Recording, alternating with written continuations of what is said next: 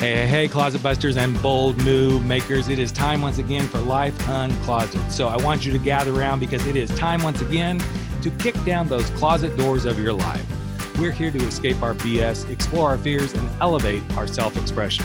I'm your host, Rick Clemens. I'm the Bold Move expert and that coming out guy who's going to take you to the party, the pulpit, the wake, and back to the party of living your life uncloseted.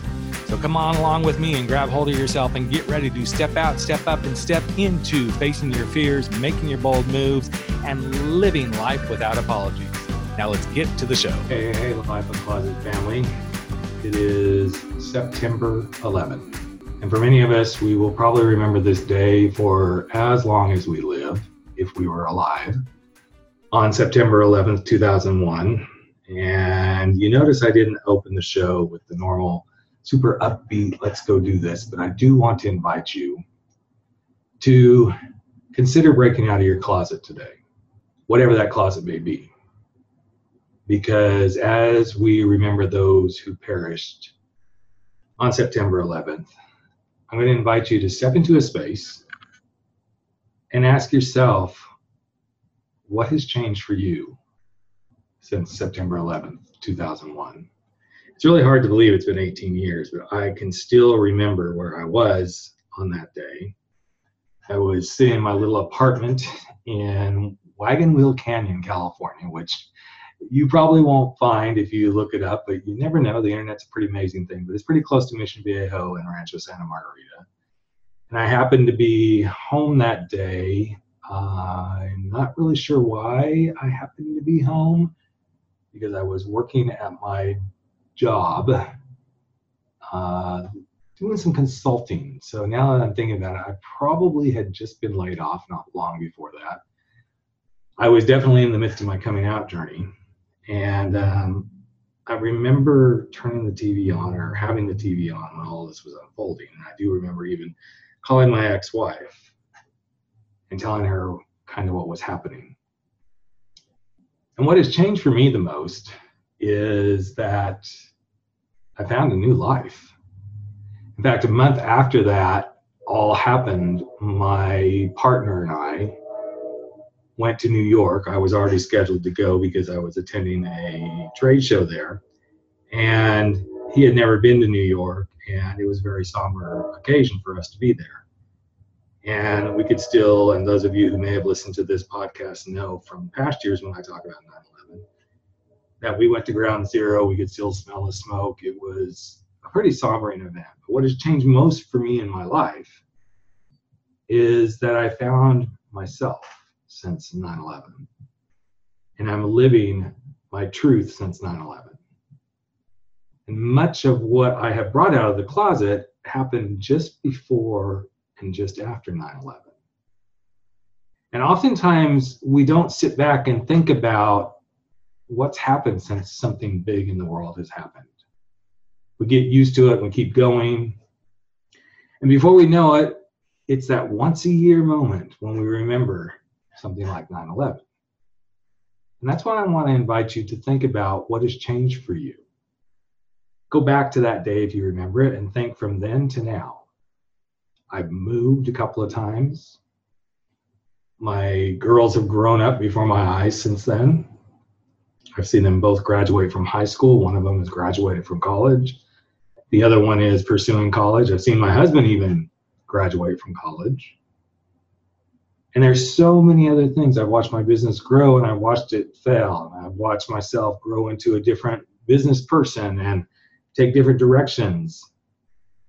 And sometimes it's just a nice little journey to take when these moments come up and not only remember the ones who lost their lives, but to remember we've all shifted and changed in our lives over the years after a tragedy like this has happened.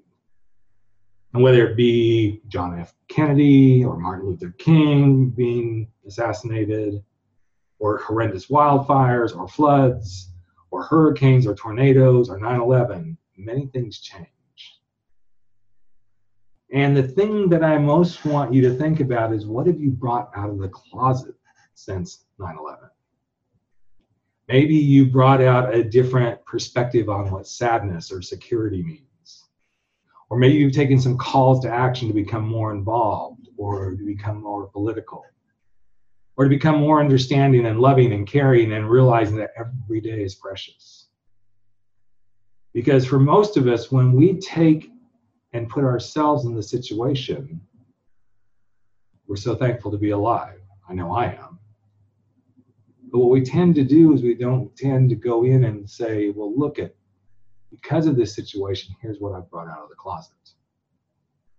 As you think through this today, and as I'm challenging you to ask yourself what has changed and what have you brought out of the closet, I want you to turn inward to yourself and ask yourself, what are some of the terrorists that you're allowing into your life?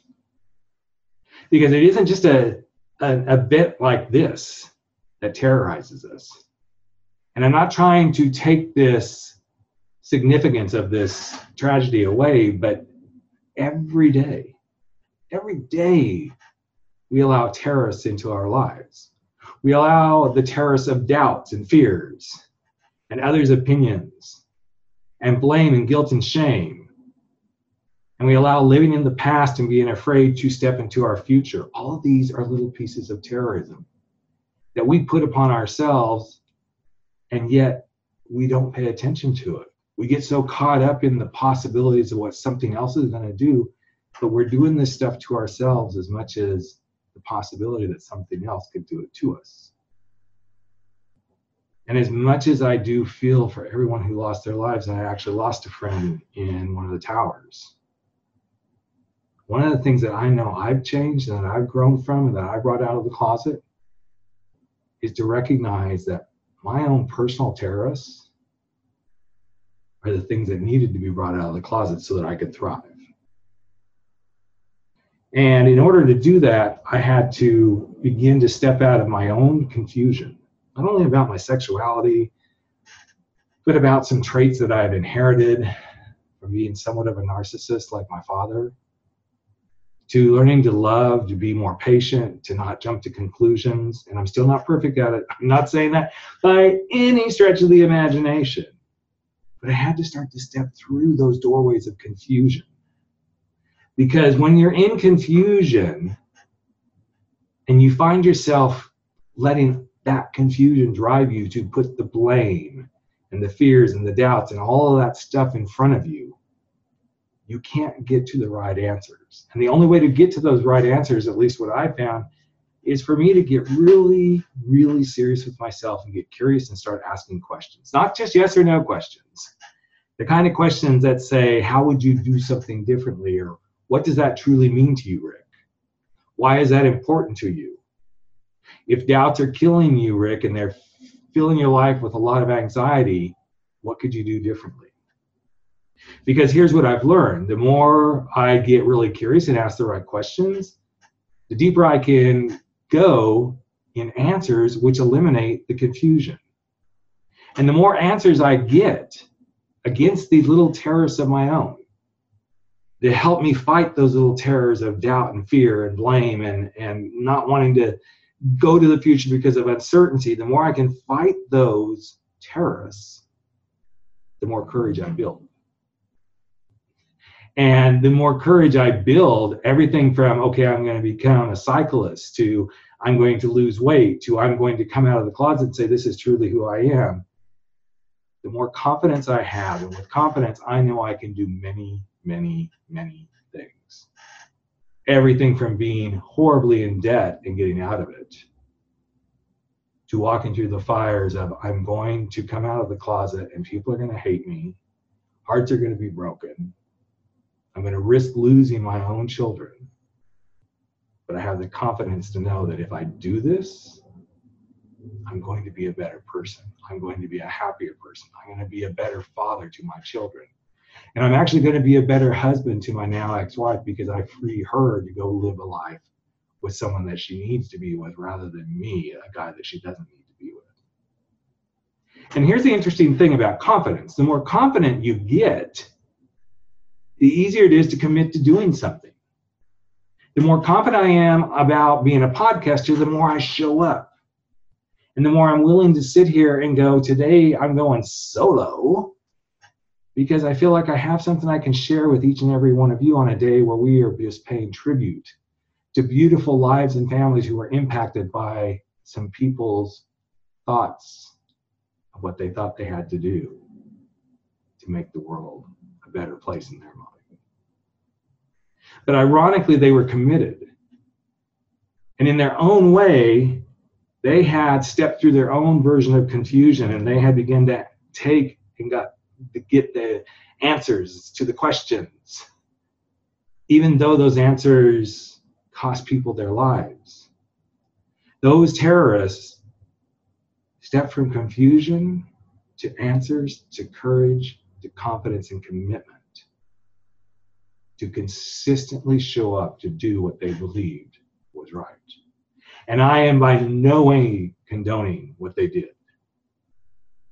I'm using it as a parallel that when you step out of your confusion and you become more curious, you can build the courage and the confidence to go do the things you need to do and be committed to them in the right way for the right reasons. And you can consistently show up in your life outside of that closet, whatever that closet might be. If it's a closet of being in a relationship that's no longer working, it could be a closet where you're not sexually compatible with your partner, and it's not just about sex. But once you realize it's about sexually compatibility, then you start to say, well, we're not really even financially on the same page, and we're better off as roommates and friends, but we're not good together as a couple. Or maybe what you're confused about is sitting in that corner office going, I've got it all, but I'm fucking miserable. I can look out these corner windows and go, wow, so many people would love to be sitting here, but I'm confused because I'm in pain. I'm in anger. I'm letting the terrorists of my life in to destroy me when all I have to do is start asking the right questions and getting more curious about what would it look like if I wasn't sitting here staring out of the corner office windows, and instead I was doing the thing I most want to be doing. Because you see, those kind of the questions are the things that change you forever. No differently than what happened on 9/11.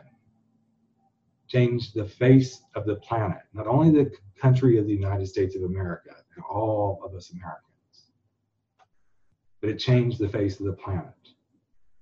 In fact, each and every time a terrorist gets away with more, it changes the face of the planet.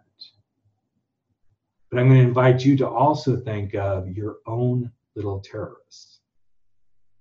Every time you allow them, the doubts, the fears, the opinions of others, those crazy little feelings of blame and guilt and shame, the fear of going forward into the future or letting that past hold you back, when you allow those things into your life, what is the damage that you're doing that prevents you from stepping up to the plate, building the courage that you need, having the confidence to move forward, to commit to doing the thing that you most want to do so you can consistently show up in life the way you most desire to. Because you see, if we can't gain anything else from everything we already know about the tragedy of 9/11, I'm going to invite you to realize that the more you allow the terrorists in your life, the more you too will crumble like one of the Twin Towers.